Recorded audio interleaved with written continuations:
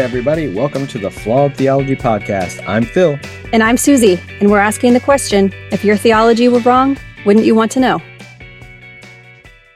All right. Well, welcome back, everybody. We're excited to be here again with you. We're recording this at a weird time, so everything feels weird because we're I know there's daylight. The daylight, there's no thunderstorms, so that's good. No kids around. Well, yeah, you have one. I have one kid upstairs that I parked in front of the TV because deactivate. Yeah, we're like, here, watch Super Kitties, you'll be fine. So I came home from running from lunch and stuff, and I had this waiting on my porch, which for the viewers that at home can't see this, but it's the Skeptics Annotated Bible, which are Caitlin. Yeah, Caitlin recommended, and I immediately ran to Amazon to order it. And I forget how much this was. It was like 20 something bucks, but there's also like a really nice leather one that Caitlin had. And my immediate thought was, I can't spend $50 on any Bible anymore, even one that debunks itself. So yeah, so kudos to Caitlin for having the sweet leather bound one. I just got the paper one because I'm a cheap skeptic apparently when it comes to Bibles. Yeah, me too. But what about you? Anything exciting going on besides your cat with the URI? Yeah, actually both of them have it. Oh, they should wear masks. Yeah, so I adopted 2 kittens and they're super adorable. You don't have one in the closet with you right now? No, they're sleeping. Yeah, okay. But they do have upper respiratory infections. It just seems like it's never ending. Yeah, it's like perpetual kennel cough, even though exactly. Yeah. I had to take my dog to the vet this week, too, because he had some kind of infection. He kept trying to, for lack of a better term, eat his own butt. And I'm like, what's going on back here? So, I thought what? This is why I'm not a dog person. Yeah. Well, I thought he had like an anal gland thing or something going on because it's a pretty common thing with dogs. And so I brought him to the vet. They're like, oh, no, it looks like it's just some kind of infection or whatever. So they gave me some antibiotics. And is it oral or did you have to spread it on his butt? No, it's an oral. It's an oral antibiotic and a steroid. And then I got some medicated shampoo. But I've had him coned up for like a week and a half, which is hilarious because like dogs don't have any depth perception apparently. And he's bashing into things left and right with the cone on, which is great. I think I just took him out of the cone today and he's like, oh yeah, I can move my head. Is he feeling better? Yeah, the medicine made a big difference. And good. They did have to shave his whole back end because they wanted to like look at it, and he was not a fan of that. It was hilarious. Like 4 grown people holding this dog against the table so they could like shave his hind area. And Why he was is this so funny to me? And it was like really sensitive because of he had like a bunch of like lesions back there from whatever was going on. Gross. But yeah, butt lesions. It was pretty disgusting. No. I'll pass on the butt lesions. Yeah, it's pretty gross. But so yeah, a lot of veterinary excitement this week. So which doesn't in any way, shape, or form lead into this week's topic. Not at all. Not related at all. I mean, we are going to talk about things that are kind of like full of shit, I guess. So maybe. Well, and there are donkeys and they're animals. Yeah, there will be donkeys. So.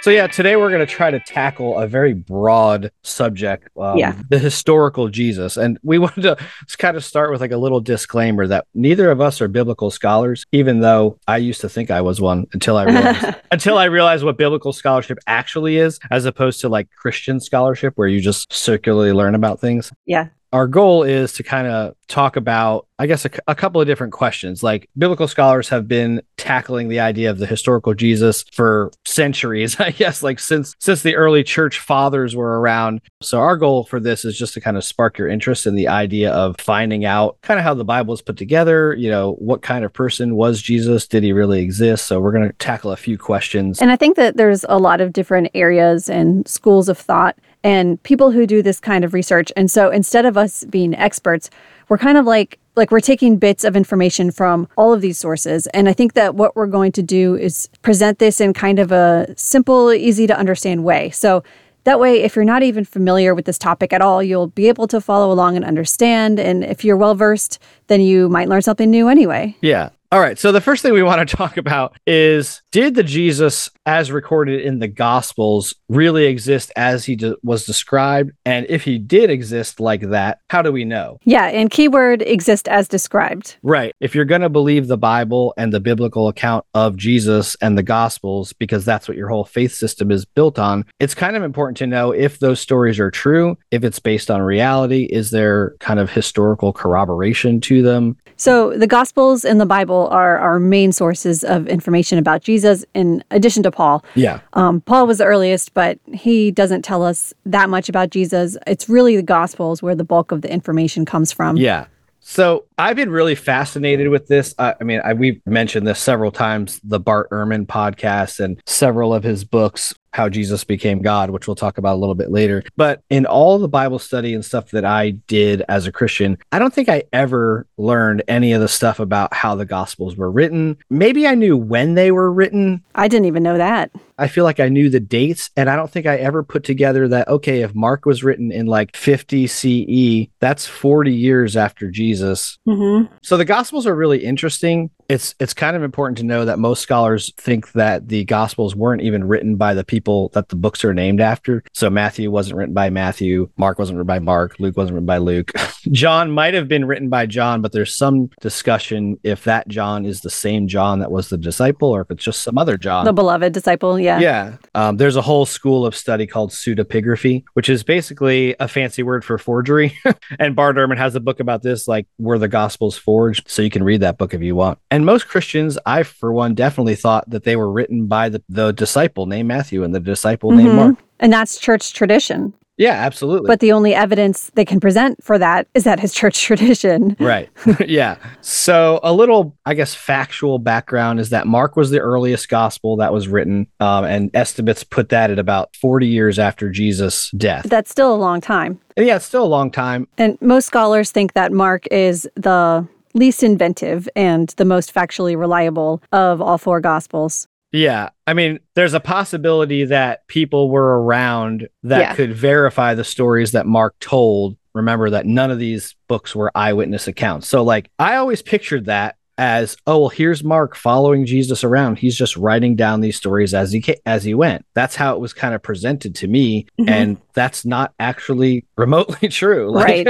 So another thing that goes against them being eyewitness accounts is that, well, we know that Mark was the first, and then Matthew and Luke are so similar that it's been widely accepted for 1,500 years that they either copied each other or they copied from something else. We know that they used Mark as a source, but they also have stories that are unique to themselves. So Matthew has stories that are not found in Luke. Luke has stories that are not found in Matthew. And so they each have a separate source that they got information from. So when you think about these being eyewitness accounts, how could they have been eyewitness accounts if they are copying things from each other word for word sometimes? Yeah. And the thing you see when you read these other books is you see these similarities. They're very obvious and they're very clear. And then you'll see sometimes where the details will change a little bit. And then scholars will always ask, well, why was this change made? Yeah, why? Right. Did the scribe who was writing this thing down, did he have a certain theological bent that he wanted to make a point? And so he changed a little bit of the story. So one of the big things you get from this kind of scholarship, even on this entry level like we've been doing, is there's so much human interaction with these texts that we viewed as inerrant, and or I did anyway, that we viewed as holy. You really start to pick up how human the Bible is. I don't know if it would have necessarily affected my belief when I was deep in there, but it definitely would have made me think like, oh, there was a lot of man action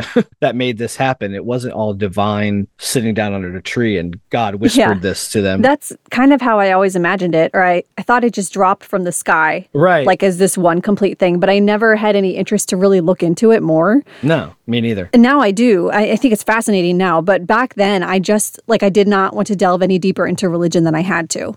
Right, yeah. There's sources kind of for Matthew and for Mark and for Luke, and they have real clever names like M and L. Yeah. Yeah, M for Matthew and L for Luke. And there's also Q, which is a separate, actually hypothetical document that contains a lot of the sayings of Jesus that are common in Matthew and Luke, but are not found in Mark. Yeah. And for very complicated reasons that I don't understand, scholars don't think that Matthew and Luke copied from each other. So then where did they get that information? From the hypothetical document Q. Yeah. And Q could have been simply a conglomeration of oral traditions or sayings that were circulating around at the time. Right. And this isn't like some fringe theory. This is actually one of the foundations of modern gospel scholarship. Right. So here's an example of what we were talking about before, with Mark being the least inventive of the Gospels since it was the first one. And there were people conceivably alive who witnessed Jesus or knew his biographical details. So then in the later Gospels, there were no such people around because it was later. So Yeah. the Jewish scriptures said that the Messiah would be born in Bethlehem, but in Mark, Jesus was born in Nazareth. And Mark doesn't offer any explanation or rationalization as to why there is a discrepancy between what he says and what's in the scriptures. Right. But then Matthew and Luke later do try to rationalize this away by making stuff up. In Matthew, Jesus' parents are actually from Bethlehem, but they fled to Egypt. And then when they came back, it was too dangerous for them to go back to Bethlehem, so they settled in Nazareth. And then Luke said that they went to Bethlehem for a census, and Mary gave birth there. So that's why he is actually from Bethlehem, even though he was Jesus of Nazareth. Right. So you can see this evolution of the story. It started out maybe a little more truthful, and then people maybe started wondering, well, why is the Messiah not from Bethlehem when that is what is foretold in the scriptures? And then Matthew and Luke had to come up with these rationalizations as to why Jesus was born in Bethlehem, actually, even though he was from Nazareth. It's kind of funny if you think about that theologically, too, because like the whole Christmas story is about Jesus being born in Bethlehem. Yeah, it's but so then weird. The whole rest of Jesus' life, it's like, oh, Jesus of Nazareth. Yeah. And it's funny, I never thought about that contradiction either. Like, well, he was born in Bethlehem, so really he was Jesus of Bethlehem, if he was supposed to be. Right, and the Messiah was supposed to come from Bethlehem. So, kind of the point we're making that if these were eyewitness accounts, they wouldn't have been copied from each other. They're definitely not independently corroborated. And we're going to talk a little bit about the triumphal entry as a really good example of this. Yeah, okay. Are we doing that now? Yeah. So let's scroll down. Let's scroll down 8 the miles. thing. Oh my goodness, what page is it on? I don't know. It's way down there. Oh, here it is. Back up. How do we have 12 pages? That's the crucifixion story. Oh, I went right by it. Oh, here it is. No, there it is. This is so unprofessional. I found it. All right. Okay. Now that we scrolled through our really long document, we're going to talk about the triumphal entry. So the triumphal entry, for those of you who are not familiar with the story, is basically the story of Jesus coming into Jerusalem on a donkey. And, basically the people recognize him as the Messiah. And it's all supposed to be a fulfillment of some prophecy that the Messiah was going to ride in and all this kind of stuff. So let's talk a little bit about the historical context that was going on at that time. Okay, so Palestine and the Jews, they were under Roman rule at that time, but they were eager to be free, of course. And the triumphal entry to Jerusalem happened just before Passover. So this is a feast that happens every year, and it commemorates the freeing of the Jews from Egypt, which is another thing that we know probably never happened, but that's not really relevant to this discussion. They think it happened, so it's part of their history and their culture. Right. And so during Passover, they're looking ahead to when God is going to free them again from Roman rule. And so lots of people came to Jerusalem for this feast, and oftentimes they got a little rowdy or overeager. So there was a huge Roman presence during these feasts. And the Roman governor, who was Pontius Pilate at the time, he would come to Jerusalem, even though he never came to Jerusalem. It was only during this feast that he ever came. And he came with heavy backup. So that's the context that this is taking place in. And so Matthew and Mark, they both describe Jesus riding into Jerusalem on a donkey, or donkeys, right, with crowds cheering. They're cheering that he's the Messiah. He's come to save them from their oppressors, who are the Romans, who are standing right there watching. Right. Yeah. And the way that story is described, there's throngs of people, on this main strip in Jerusalem where he's coming in on his donkey, or two donkeys, like one of them says, and they're throwing their coats down and they're yelling Hosanna and all this kind of stuff. Now, let's just think about this logically for a second. If you're the Roman freaking legions that are probably there in town, and there's a whole group of people crowning a person that's going to be the Messiah, that's going to free them from their oppressors, do you think the Romans are going to really be like, that sounds cool? Yeah, go right ahead. They're golf clapping and like praising, and they think it's like, I don't really feel like that doesn't it's not seem realistic. Like not realistic. Like, no, it's not. And Barnerman wrote a blog post about this. He says, if the throngs were really proclaiming Jesus as the coming Messiah in his glorious and heralded entry into the city, how is it that he was not arrested on the spot and taken out of the way, precisely to prevent some kind of riot or mob uprising? I find it completely implausible. Right. Yeah, it's sometimes when I listen to Bart Ehrman, he always is really important to say, are we looking at this from like with our modern sensibilities, or are we looking at it from like how the ancient world would have looked at it? So I feel like in the ancient world and the time when Rome was dominating the world, they certainly would have not allowed this kind of celebration to happen. It would have been viewed as a riot, and it's the exact kind of thing that would have led to someone being crucified. And it was only 1 week before he was crucified, right? Right. So, like, you would have think that right then they would have snagged Jesus right off the street and been like, this guy is going right to the hill. Yeah. And then there's also, I like to call this the cherry on top, that just really demonstrates how man-made this really is. And that this did not happen. I mean, Jesus might have entered Jerusalem, sure, but not in this manner. Right. I also have a blog post about this, and we'll link to it. Which has great artwork, by the way. I'm so proud of that artwork. The artwork is fantastic. It's my masterpiece. It's the masterpiece of my life. This might have to be the cover artwork for the episode right here. Like, yes. This would be awesome. Great idea. Okay, so this is the short version, and for the long version, go read the blog post. There's a prophecy in Zechariah chapter 9, verse 9, and it reads, "See, your king comes to you, righteous and victorious, lowly and riding on a donkey, comma, on a colt, comma, the foal of a donkey." Okay, so let's give a little refresher about the scriptures and how they were translated. Mm-hmm. So the Old Testament was originally in Hebrew and was translated into Greek in the Septuagint. And remember, if the New Testament Gospels were written based on real events, then none of the authors would have had to look back at the scriptures in order to write the New Testament. They would have just been writing about events that were happening in real time. Right. So with that in mind, in the Hebrew scriptures, in this prophecy in Zechariah, there is a very small conjunction word that can mean and or but or, and sometimes the meaning is so insignificant that it's dropped entirely. Right. And in the Septuagint, this little word was translated as and. But in the Hebrew scriptures, this little word didn't have a meaning. There was no meaning implied. It was simply a connector between two lines of poetry. So the meaning in Hebrew was humble and mounted on a donkey, comma, on a colt, comma, the foal of a donkey.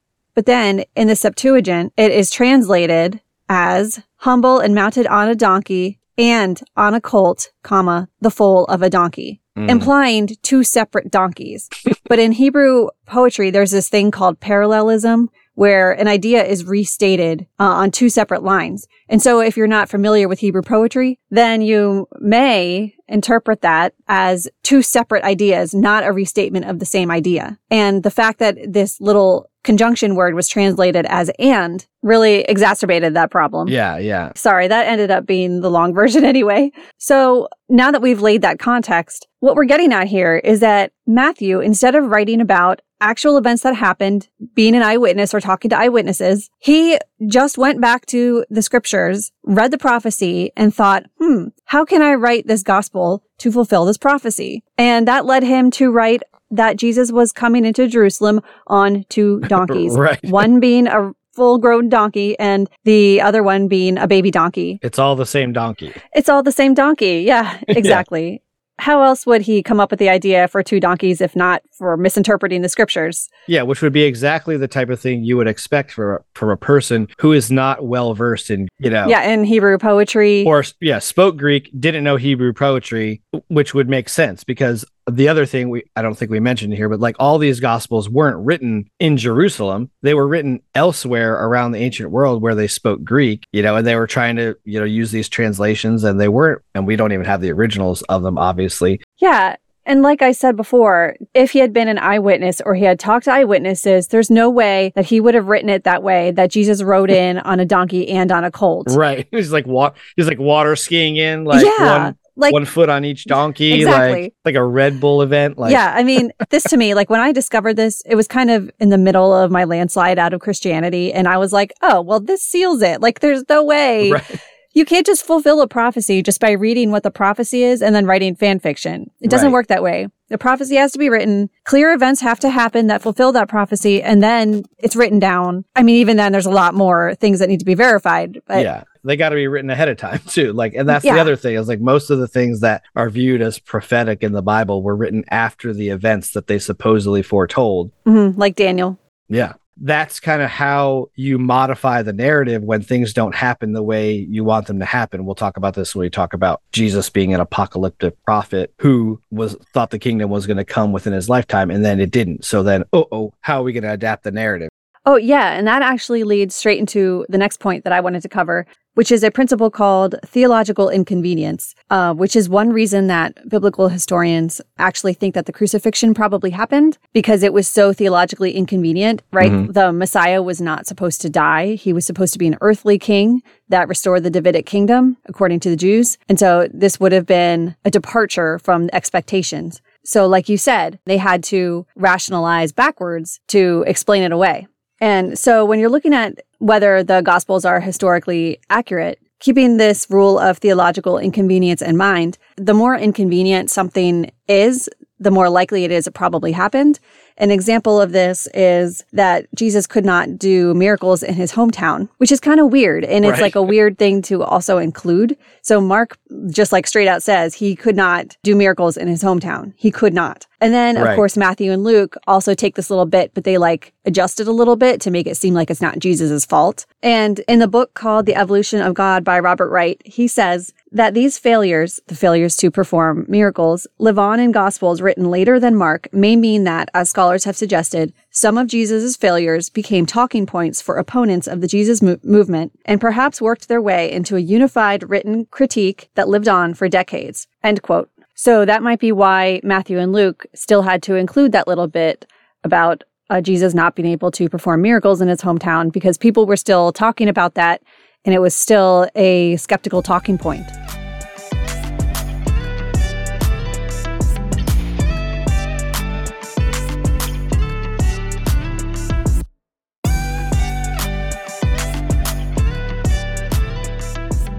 So the other thing that is important to think about when you're talking about, is the Jesus that's presented in the Gospels factual and historically accurate, is Jesus being God. So there's none of the Gospels, Matthew, Mark, or Luke, none of those authors ever say that Jesus was God. John references that Jesus is God, but there's no real quotations where Jesus comes right out and says, I'm God. There's a lot of things that are real close or that can be kind of interpreted as in he means God. If you're looking for that framework where Jesus is God, which is kind of the thing that John comes from, is it's a very kind of divine book, but you would think that Matthew, Mark, and Luke would think it's pretty important to put in their story that Jesus said he was God, right? So Bart Ehrman says in a post that he wrote, he's like, the disciples didn't think that Jesus was God. They didn't even have an inkling of that. It wasn't even on their radar. That's something that happened after the fact. And some of the things that Jesus said that lead to these God claims were things like, he said in John 8:58, before Abraham was, I am. So people listening that knew the Jewish scriptures would know that I am is a reference to the God of the Old Testament, and they would be like, oh, see, he's claiming to be God. I am is, one of the names of God in the Old Testament. So the Pharisees and the religious people that knew the Jewish Bible would know that he was claiming to be God there. And that's why they got all up in arms, and later he says, I and the Father are one. If you've seen me, you've seen the Father. But the question is,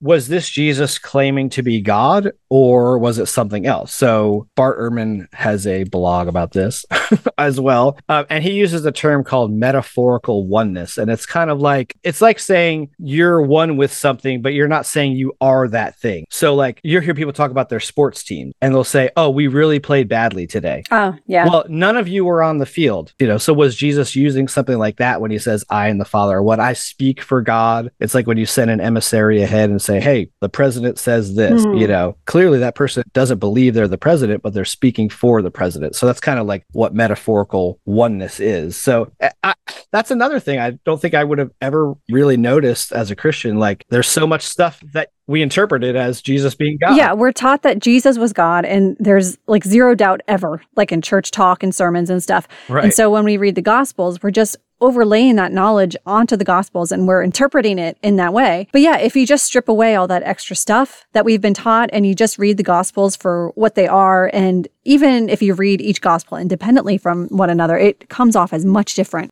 Yeah, it's pretty interesting. So the question then becomes, well, if Jesus didn't say he was God, if his disciples didn't think he was God, well, how did he become God? How'd that even happen? And when? Bart Ehrman wrote a whole book about this called How Jesus Became God. So we're not going to regurgitate this whole book, but there's a lot of scholarship obviously involved in this. So we're going to kind of just try to talk about this a little bit. The first thing to talk about when it comes to like how legends or how things like were processed in antiquity is oral tradition. So oral tradition is basically how stories were passed down, around the ancient world, and people told stories. And it's funny because one of the arguments against when they say that the oral tradition is a solid method of transmission, they say, well, back then, oral tradition was like the only thing they had, so they made sure that it was good. But there's not really any basis to support that.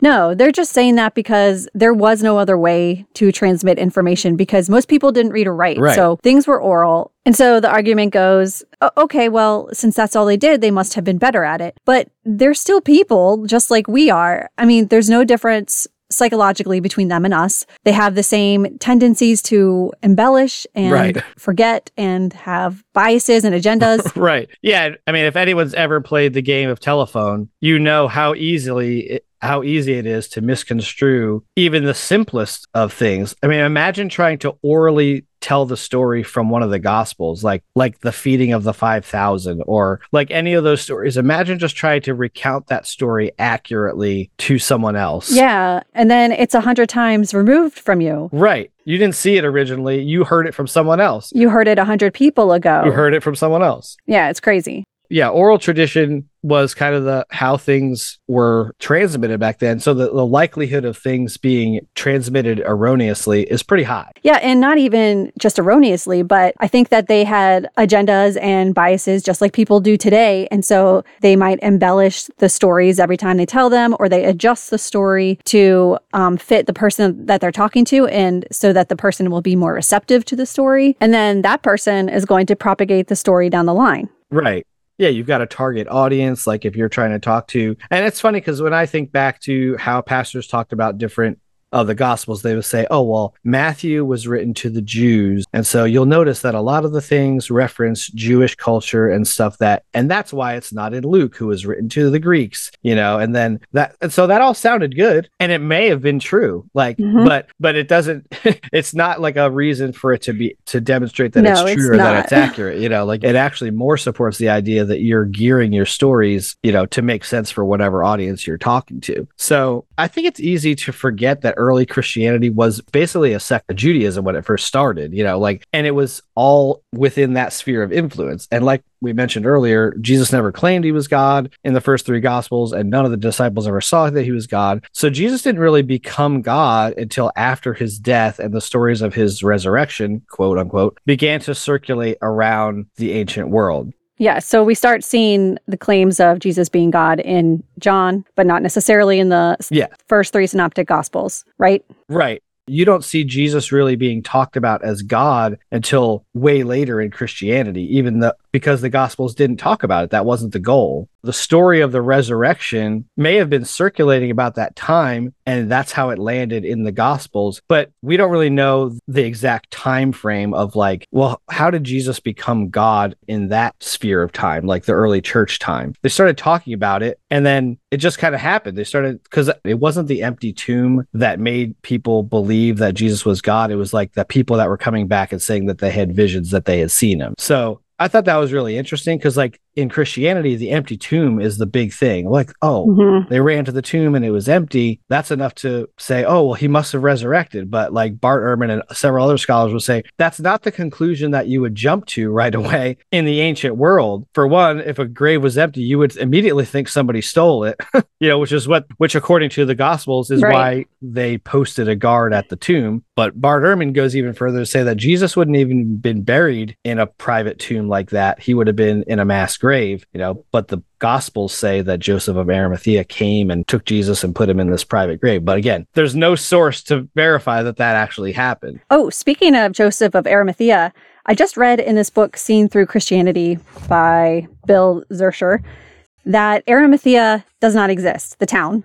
It's not on any maps, current or historical. And the name Arimathea was broken down and proposed by Richard Carrier to mean the best disciple town. So he says in contrast to Jesus' closest followers, nowhere to be seen, Joseph from the best disciple town bravely asks Pilate for the body and dutifully entombs it. At the same time, his first name, Joseph, is an implicit reproach to Jesus' quote-unquote father, Joseph, who, like the others, is nowhere to be seen. Isn't that fascinating? Yeah. That Joseph of Arimathea, while also he serves a purpose in getting Jesus to a tomb instead of in a mass grave, but also his name is symbolic. So that was just a fun little sidebar. We can get back to our main topic. Yeah. So the other thing we have in here is talking about the difference between what Messiah would have meant to the Jews of that time and then what Messiah means to Christians now. They're two very different things.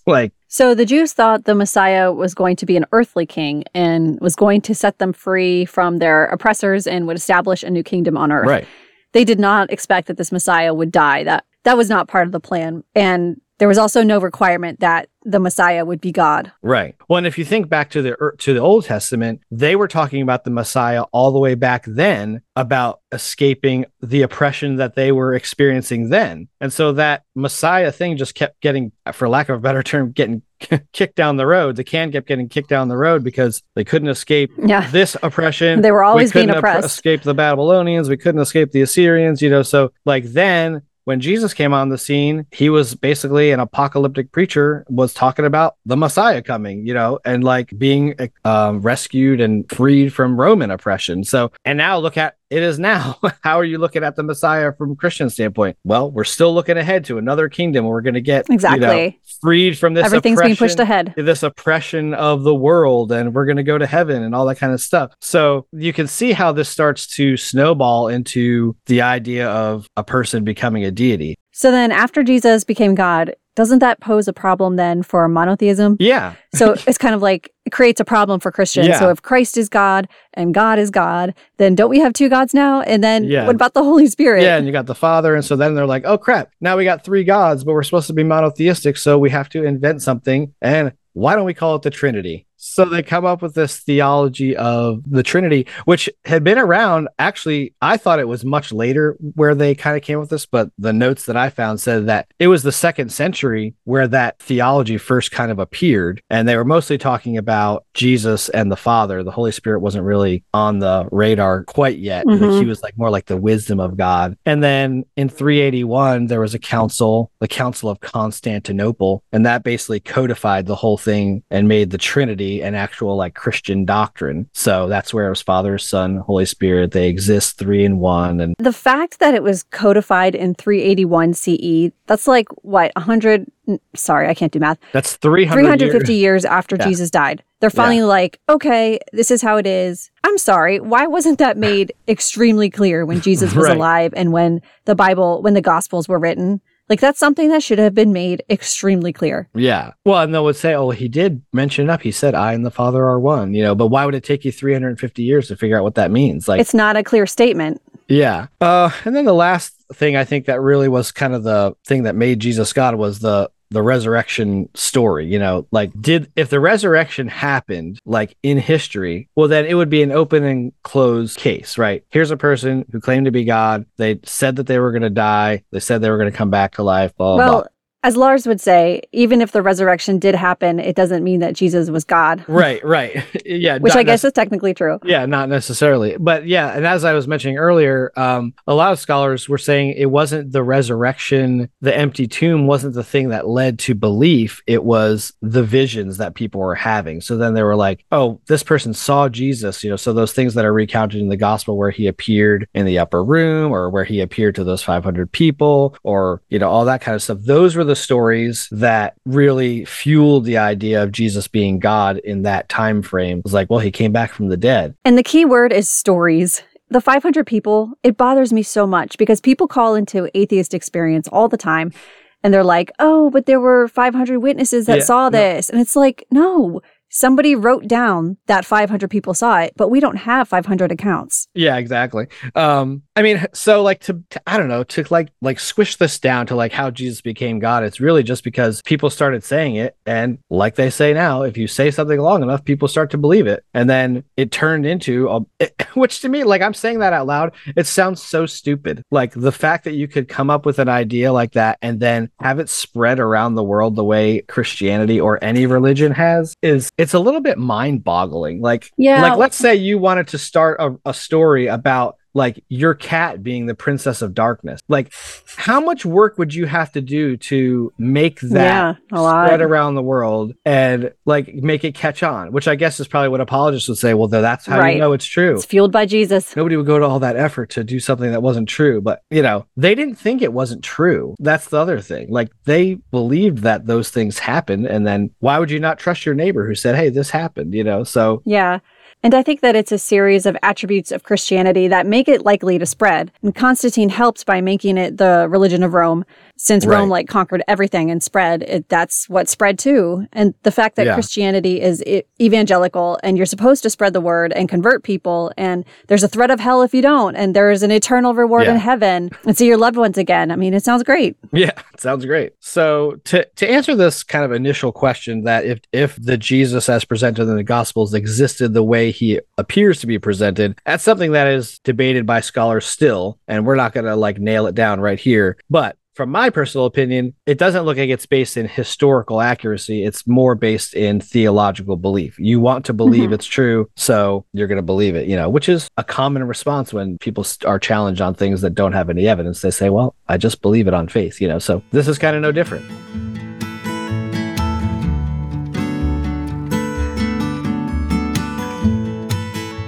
All right, let's move on to our second point, which is, are there any external sources that corroborate the stories that are recorded in the Gospels? This kind of follows up to what we were talking about. So I love this topic. Yeah, this is really, there's so much information on this. We're going to like barely scratch the scratch of this. But see, that's the thing is like, there's really not that much information because there's not that many sources. There's not a ton. Yeah. So when we talk about contemporaneous sources, we're talking about sources that were written around the time that Jesus would have died. And so we're looking at within 100 years. So from 30 CE to 130 CE. And we're doing that to make sure that there is some possibility of it being historically accurate as opposed to oral tradition or hearsay. Right. Some of this information comes from a Bart Ehrman lecture. We really have to send him money for this. So there's three types of sources. There's pagan sources, which are neither Jewish nor Christian. There's Jewish sources. And then there's non-canonical sources outside the Gospels. Yeah, we mentioned a couple of those non-canonical sources, which have been like the sources for the Gospels. And then, lately there seems to be a lot of hype about the non-canonical Gospels, like the Gospel of Peter and the Gospel of Thomas, the Gospel of Judas. We'll talk about a little bit more of those. But to me, the pagan sources, like you would think that there would be a lot of talk about Jesus amongst the authors and stuff of the day. The Roman culture was known for its record keeping, but there's really not a lot of sources in antiquity about Jesus. So I thought about this for a while, and then I was actually listening to yet another Bart Ehrman podcast, and he was saying, well, that's not really as damning of a point as like people want to make it. He goes, because there's actually other historical figures that are big in the time, like we mentioned Pontius Pilate, who are barely mentioned in antiquity either in sources. So he was mentioning that like, is it important that there was other writings about it at the time? We in modern society would say that it is, and that's something that maybe we have to think about. Is it important if there were external pagan sources writing about Jesus? Well, I think that if it's the Jesus that was described in the Gospels, where like the curtain tore in two and there was an earthquake and the sky darkened, and then zombies came out of the ground and walked around. I mean, yeah, I would expect there to be sources for that, but maybe my expectations are too high. And it's interesting that if Jesus had existed but just been like an itinerant preacher that was barely noticed, then it makes sense that there was nothing written about him. We're not saying that Jesus didn't exist because there are no pagan sources, but we're saying that it lessens the probability that Jesus existed as described in the Gospels. The reason that we would view this as important is because if you're making extraordinary claims, then you need to have evidence to support those claims. Right. So you would think that there would be pagan sources that referenced who Jesus was, and there's really not a ton. But the earliest pagan source of Jesus comes from this early 2nd century, and it was a scholar named Thalos, and he was a Greek guy, maybe Samaritan, according to historians. But of course, his books were lost. He wrote a 3-volume book, but it was quoted in another book. Yeah, and there's a paragraph about Thales in the book Seen Through Christianity by Bill Zercher. So you're right. We don't have any surviving copies of the books that Thales wrote, but this historian Julius Africanus, in a book titled Chronography, talked about what Thales wrote. So this is what Julius Africanus was writing. On the whole world, there pressed a most fearful darkness, and the rocks were rent by an earthquake, and many places in Judea and other districts were thrown down. This darkness, Thales, in the third book of his history, calls, as appears to me without reason, an eclipse of the sun. End quote. And what the author of this book, Seen Through Christianity, goes on to say is that very little is known of Thales, the timing of his writing or his sources. He might simply have been repeating beliefs readily found within the Gospels. After all, a supernatural darkness in the middle of the day would have been noticed by others besides Christians in Thales, but it is mentioned nowhere in Seneca's Natural Questions, circa 65 CE, a book devoted to scientific reporting, or in Pliny the Elder's Encyclopedia, Natural History, circa 80 CE, or in Ptolemy's Almagest, circa 150 CE, a book devoted to astronomy. So not really telling us anything that we didn't already know from the Gospels. That's a pretty long time after Jesus, too. Even that's the earliest mention. Yeah, so it's not known when Thales lived exactly, but it's sometime between 50 CE and 180 CE. And Julius Africanus quoted him in 220 CE. So that's one reference. What's another one? Okay. There was a reference by Pliny the Younger, who was the Roman governor of the province of Bithynia. Is that how you say it? Sounds good. Okay, so he was writing letters to his emperor Trajan. So he mentions Jesus in 112 CE. And so this guy Pliny, he was having problems with a group of Christians meeting illegally in his province. And you weren't allowed to meet in groups because the Roman governor was paranoid about things like that. Uprisings, yeah. So he was basically writing to the emperor asking, what should I do about this? Should I let them meet? And he goes on to describe the Christians. He says, the Christians were in the habit of meeting on a certain fixed day before it was light, when they sang in alternate verses a hymn to Christ as to a God. Right. But what does this actually tell us? Because the name Jesus doesn't actually even appear here. It just says a hymn to Christ as to a God. Right. And he's not saying Christ was a God. He's just saying they believed Christ to be a God. Right. Yeah, nothing new there. They don't even mention Jesus's name. So another pagan source that we have is from Tacitus, who wrote the Annals. The Annals? I'm pretty sure it's Annals, 2 N's. Annals. The Annals of Rome sounds pretty hilarious, but that's probably a different book. Much different book.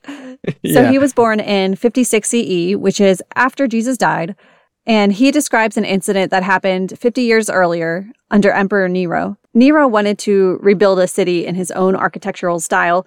And in order for that to happen, the city needs to, you need to get rid of the city, start over. This is what allegedly happened. He set some fires. People began to catch on that he was doing it, and so they started accusing him. And to save face, he shifted the blame to Christians who were already despised. He had them gathered up and executed, sadly. And Tacitus describes the Christians like this. Christus, or Christus, I'm not sure from whom the name had its origin, suffered the extreme penalty during the reign of Tiberius at the hands of one of our procurators, Pontius Pilate. End quote. That's all it says. Yeah. So we still don't have Jesus' name here, and the reference is not accurate because Pontius Pilate was not a procurator. He was a prefect. Yeah, prefect or a governor, yeah. Another interesting thing from the book Seen Through Christianity is Tacitus was likely not quoting Roman records because had they existed, they would have used the individual's name, Jesus, rather than a theological title given to him by his followers, Messiah/Christ. He was probably repeating information he had heard secondhand. So what does this tell us? It tells us nothing. And yeah, the more I think about this, like if you were a person that did the things that Jesus did, like they would have circulated around and people would have been talking about it, and people would have, especially the Romans, would have written about it. Like they had meticulous record keeping. If someone's walking on water or feeding 5,000 people with 5 loaves and 2 fishes, that's gonna get around. It's the zombies that does it for me. It's like somebody should have written about the zombies besides Matthew. Right, yeah, somebody would definitely write about the zombies. All right, let's talk about Jewish sources, because these are the ones that I always heard as a Christian Especially Yeah. our first one is Josephus, who wrote this really big volume called Antiquities or something like that, or Jewish Antiquities. Mm-hmm. And in those 20 volumes, our best Jewish source about Jesus gets how many mentions? Two. Two in 20 volumes. And I don't know how big a volume is, but I'm sure they were pretty big. Yeah, they're pretty big. But the interesting thing is that he actually wrote about a lot of people named Jesus because it was such a common name. Right. And he actually wrote a lot more about some of those other Jesus people instead of our Jesus. So really I think that's interesting how insignificant this mention actually is. So the first one was in book 20. Well, I guess the first one was book 18, but we're going to talk about book 20 first. It says that Jesus was called by some people the Messiah and had a brother named James. And that's all it says. Right. I mean, that's not the exact quote. That's paraphrasing. So what does this tell us? Not big news. It's all stuff that was in the New Testament. Jesus, did he have a brother? I thought it was James and John were brothers. Yeah, I'm not sure. So this would be sure. some new information potentially that Jesus had a brother, but there are other sources that that said that Jesus had siblings, but yeah, I think Paul maybe said. Also, Josephus was born in 37 CE, so he never even met Jesus or was around when he died.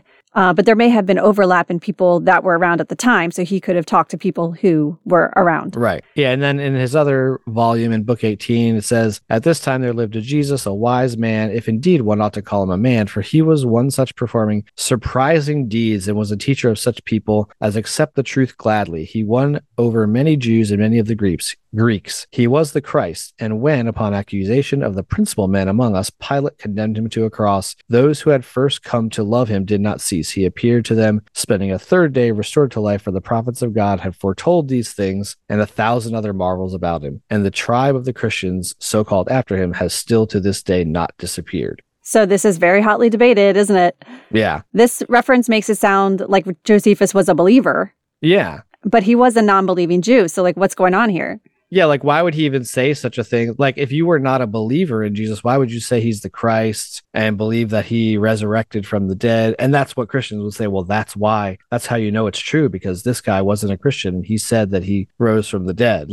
Except, here's the thing. He was a traitor to the Jews, and so they did not want to maintain the manuscripts of these books. So the Christians did it instead. So they had access, opportunity, and motive to write whatever the hell they wanted in this passage. And most scholars, even Christian scholars, a lot of them admit that this is an interpolation by Christian scribes. Yeah, remember that big word we said at the beginning, pseudepigraphy? So they attributed, Josephus wrote those books, but we don't have the original books. We got copies of the copies of the copies, and they could have easily been changed over time. And it's funny because in Christian circles, whenever they reference Josephus, no pastor that I've ever sat under has ever told me what Josephus said. They just said, oh, when there was corroboration that Jesus did all these things, and Josephus was a writer at the time that wrote about it. But then it stops right there. No pastor ever told me anything further than that. Well, of course they wouldn't tell you the whole story. So basically, even amongst Jewish writings, there's not really any corroborating evidence. There's some guy named Jesus that got crucified, but we don't really know what Jesus that was because apparently it was a common name. So the last source is the non-canonical gospels and those other sources, which you mentioned earlier, like M and L and Q and all that stuff. But there's recently been a lot of discoveries, in the past, within the past 100 years or so, they found documents that they're calling gospels or non-canonical gospels, like the Gospel of Thomas and the Gospel of Peter. And Bart Ehrman talks a lot about these two and how they're kind of useful as references to learn about how the other gospels were written. But the majority of mainstream Christianity doesn't accept these writings as accurate about the life of Jesus, because they paint a picture of Jesus that it's not real pretty, it's not a good picture. And so they try to use scholarship to dismiss them and say, well, we don't have the originals of those gospels, so they can't be trusted. But they're kind of forgetting that we don't have the originals of the Christian gospels either. So they're kind of shooting themselves in the foot as a way to kind of disprove those gospels. But and there's some weird stuff in those. Some real weird stuff. There's a talking cross in the Gospel of Thomas. Yeah, I think that's in Thomas the Talking Cross. There's a lot of wild mythical type stuff that happens in those books. But bottom line, there's no reason to trust these as historical any more than any of the other ones. Right, exactly. And then we also have Paul, who is extra canonical, although he's not extra biblical. He is extra gospel. But Paul doesn't tell us really all that much. And keep in mind, Paul wrote earlier than the Gospels. Right. So from Paul, we know that Jesus was born of a woman, okay, as opposed to what? A cow? Right, a goat. Jesus was Jewish. He was born under the law. Jesus had brothers. Oh, there we go. One was James. That's how we know. Oh, okay. Oh, yeah, Paul said that. Jesus had 12 disciples. Jesus ministered to the Jews. Paul presented 2 teachings of Jesus. Followers should not get divorced and they should pay their ministers. Jesus had a Last Supper. Jesus was betrayed. Jesus was crucified. And we already knew all of this from the Gospels. Yeah, Paul was around before, I think even before the Gospels were written. So you would think that his writings would have had a whole bunch of talk about Jesus, but there's nothing really in the Pauline book that specifically tells stories about Jesus, like, and most of the books that are attributed to Paul, about half of them, most scholars don't think he even wrote. There's like 7 that are right. That scholars agree that were written by him. But like, you would think someone that was actually a contemporary in the time period that Jesus would have been around, if you're going to write books and letters to people, you would tell actual stories, about Jesus that you heard or saw. Yeah. And maybe that supports the idea that these oral traditions just had not developed yet. Yeah, it's a possibility. He was too early, I guess.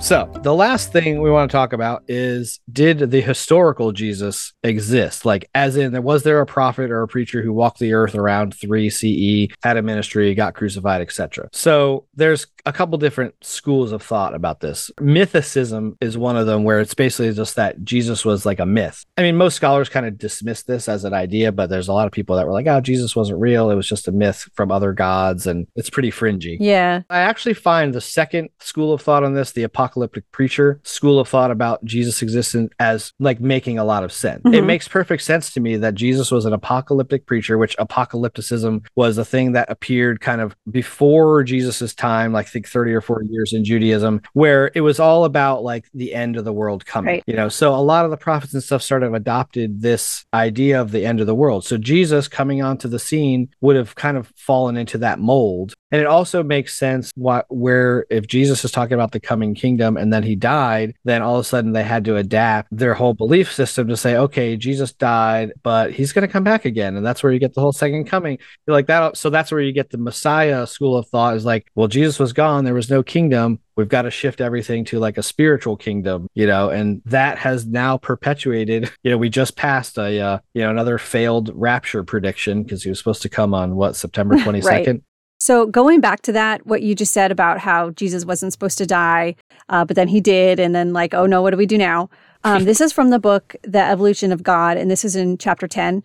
He points out that just like when the Jews went back to the Old Testament and kind of recast it so that it looked like they were always monotheistic, they covered up their polytheism. Jesus' followers and the early Christians did the same thing with their scriptures. They kind of went back and made it seem like the pre-crucifixion belief matched the post-crucifixion belief. But really, the post-crucifixion belief was new. It wasn't always that way. Right. Yeah, I was just reading something very similar to that in that book that you recommended, The Seeing Through Christianity. And they were talking about original sin and how original sin didn't exist until way, way later. And they basically had to backfill all the details all the way back to Adam and Eve to say, this is where original sin started. They just worked backwards from what was going on at the time. That's a very similar thing. And to back that up, here's some evidence. So we already talked about how Mark was the earliest and least inventive of the Gospels. And Mark, when Jesus was crucified, he shouts, my God, why have you forsaken me? So he's like, WTF, guys, like this was not part of the plan. I wasn't supposed to die. But then 10 years later, when Luke is written, we've got 10 more years of oral tradition trying to account for this. And his last words were, Father, into your hands I commend my spirit. And then in John, his last words were, it is finished. Right. And John is more about the divinity of Jesus. So it has to be like, this was the plan the whole time. Right. Yeah. And this always bothered me as a Christian reading in Mark when he's asking, why have you forsaken me? I don't understand why he's asking that to God. First of all, they're the same person. Right. Why is he saying that? It's the plan. And now this makes sense. This explanation makes sense. Right. So let me ask you a question. Does this matter to you? Do you care personally? Does it matter to you? Does it impact your life at all? No, it doesn't now, but I guess as a believer, I probably would have, because that's the whole premise of the belief system is that he was a real person that walked the planet Well, and that he did the miracles and and that he did stuff. all the stuff. Like, Yeah. so I think that most like Christian people would say that the historical Jesus existing is proof that the biblical Jesus existed, which of course is It's not. that's a does not Right. equal right there. False But like, equivocation. So for me personally, I know there's like a huge debate going on right now, like Richard Carrier, Bart Ehrman, and Myth Vision, and yeah, about yeah, whether Jesus existed, and people actually get in fights on Facebook about this, and I'm just right, like, why does this matter? Either way, right, I don't believe it. I'm not going to be a Christian if there was proof that Jesus existed, because you still have to take a whole nother leap to say that Jesus was right. God and Jesus did the miracles and all that. I think it matters to people who believe, and I guess it matters to scholars because you're trying to validate all the time and effort that you put into researching such a topic, you know. And it would really suck if you study this for 50 years and then you found out, oh shit, it wasn't even real. Yeah, there's a YouTube series called Excavating the Empty Tomb by Truth Surge. I haven't watched that one. It was really good. And I watched it again right on my way out of Christianity. And Yeah. after that, I was like, oh, well, there's no way Jesus existed. That seals the deal for me. But now I've learned a lot more since then. And it's interesting how once you gain a little more knowledge, you're not as convinced by some arguments Right. as you may have been before when you were a little more ignorant. Yeah. That's not to say that maybe that scenario isn't true. I don't know if it is or isn't. Yeah. I just know that when I watched that, I was super convinced that he never existed. And now I'm like, oh, maybe he did, maybe he didn't. I don't care.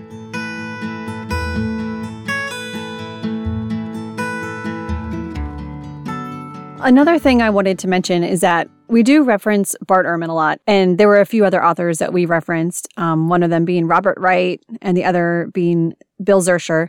One thing that's been on my mind lately is, how do you know if the person or the source that you're getting your information from has a bias? Yes. And I talked to Phil and Lars about this last Yeah. night. You asked the question and then just disappeared while me and Lars just yammered back and forth at each other. We're like, where I did know, Susie go? sorry. She asked I the know, damn question. I was and putting my then she kids to came back bed. in, was like with a thumbs up. And then she's like, it's bedtime. It was pretty funny. So my question is, how do you identify if the person you're using as a subject matter expert has a bias that is influencing their work? The consensus that we came to is that while nobody is without bias, a good researcher knows and acknowledges their biases and then works to present their findings without allowing their bias to influence the data.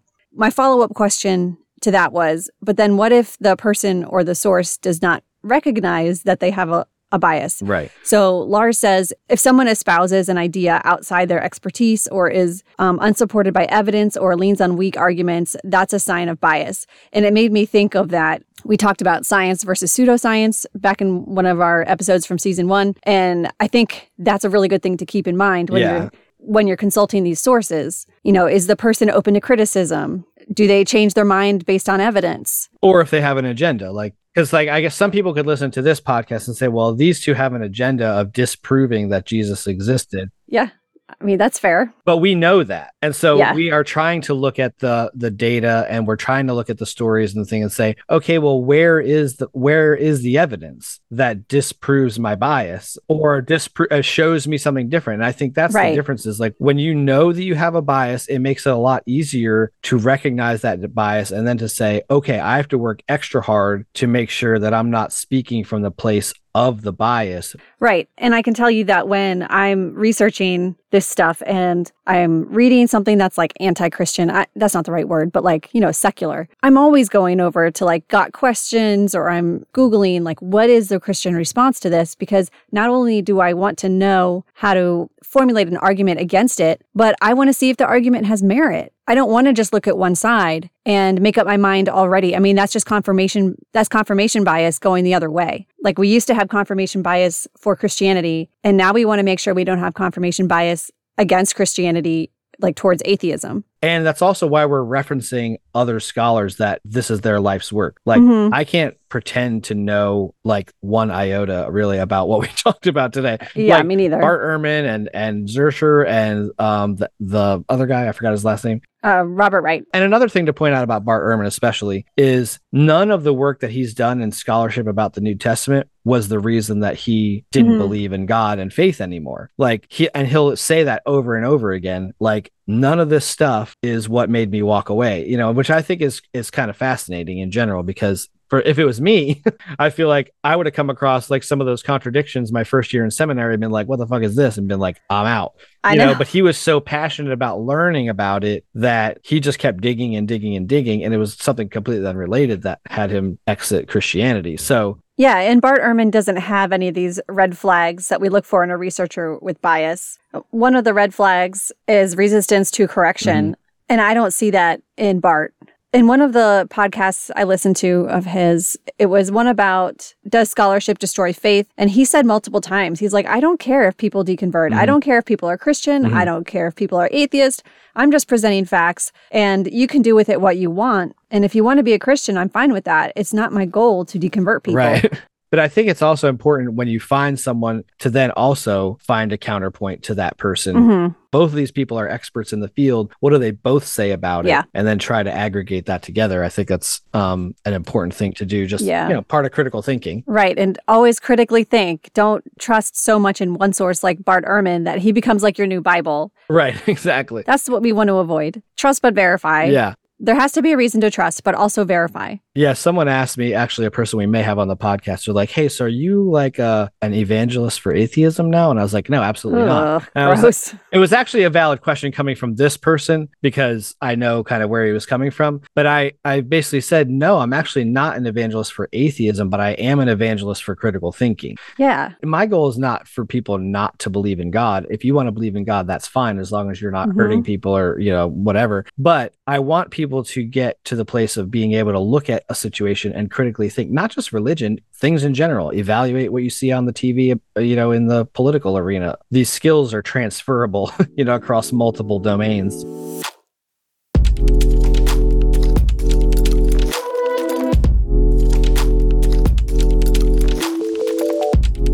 So let's kind of try to wrap this up. I mean, I don't know. There's so much scholarship about it, and there's books and podcasts and videos, and we haven't even like touched on all the details that are out there. But I would definitely encourage people to check out the resources that are out there, especially about how the Bible was put together and like how the Gospels were written and all that stuff. Because that stuff is just, to me, it's just so fascinating. Like, it's all stuff that I had never learned ever as a Christian. Yeah. I think the general impression is that most historians and scholars agree that the historical Jesus did exist on some level. But the more you learn about how the New Testament was written and how Christianity spread through the ancient world, the main thing I've started to realize, and you may agree, is that it's just not plausible that the Jesus in the Bible existed the way he supposedly existed. Absolutely not. 100%. The legend became fantastical. It spread thanks to Constantine. And then the more you read about this, which I think I said at the very beginning, is you realize that Christianity is it's a man-made religion, just like any other religion. Yeah. Stories get created, they get embellished, they get retold over the centuries, they get new meanings for the teller and to the listener, and now they're part of culture, they're part of tradition. So the question I would encourage people to ask is like, if you want to be an evidence-based person, do you want to live your life and base your decisions based on legend and fantasy or based on evidence? Thanks for listening to this episode of the Flawed Theology Podcast. I'm Phil. And I'm Susie. Tune in next time where we will continue to tackle the question, if your theology were wrong, wouldn't you want to know? Be sure to join us on our Facebook group, Dangerous Questions, and follow us at flawedtheologypodcast.com. Subscribe wherever you listen to your favorite podcasts. Rate and review the podcast on Google, Spotify, Apple. Those reviews are really cool, and we like to hear from them. So until next time, keep asking the dangerous questions. See you next time. Catch you on the flippy floppy. And he actually wrote a lot more about some of those other Jesus people. Oh, I'm sorry, my cat. Instead of our Jesus. So I think that's interesting how insignificant, he's so cute, how insignificant this mention actually is.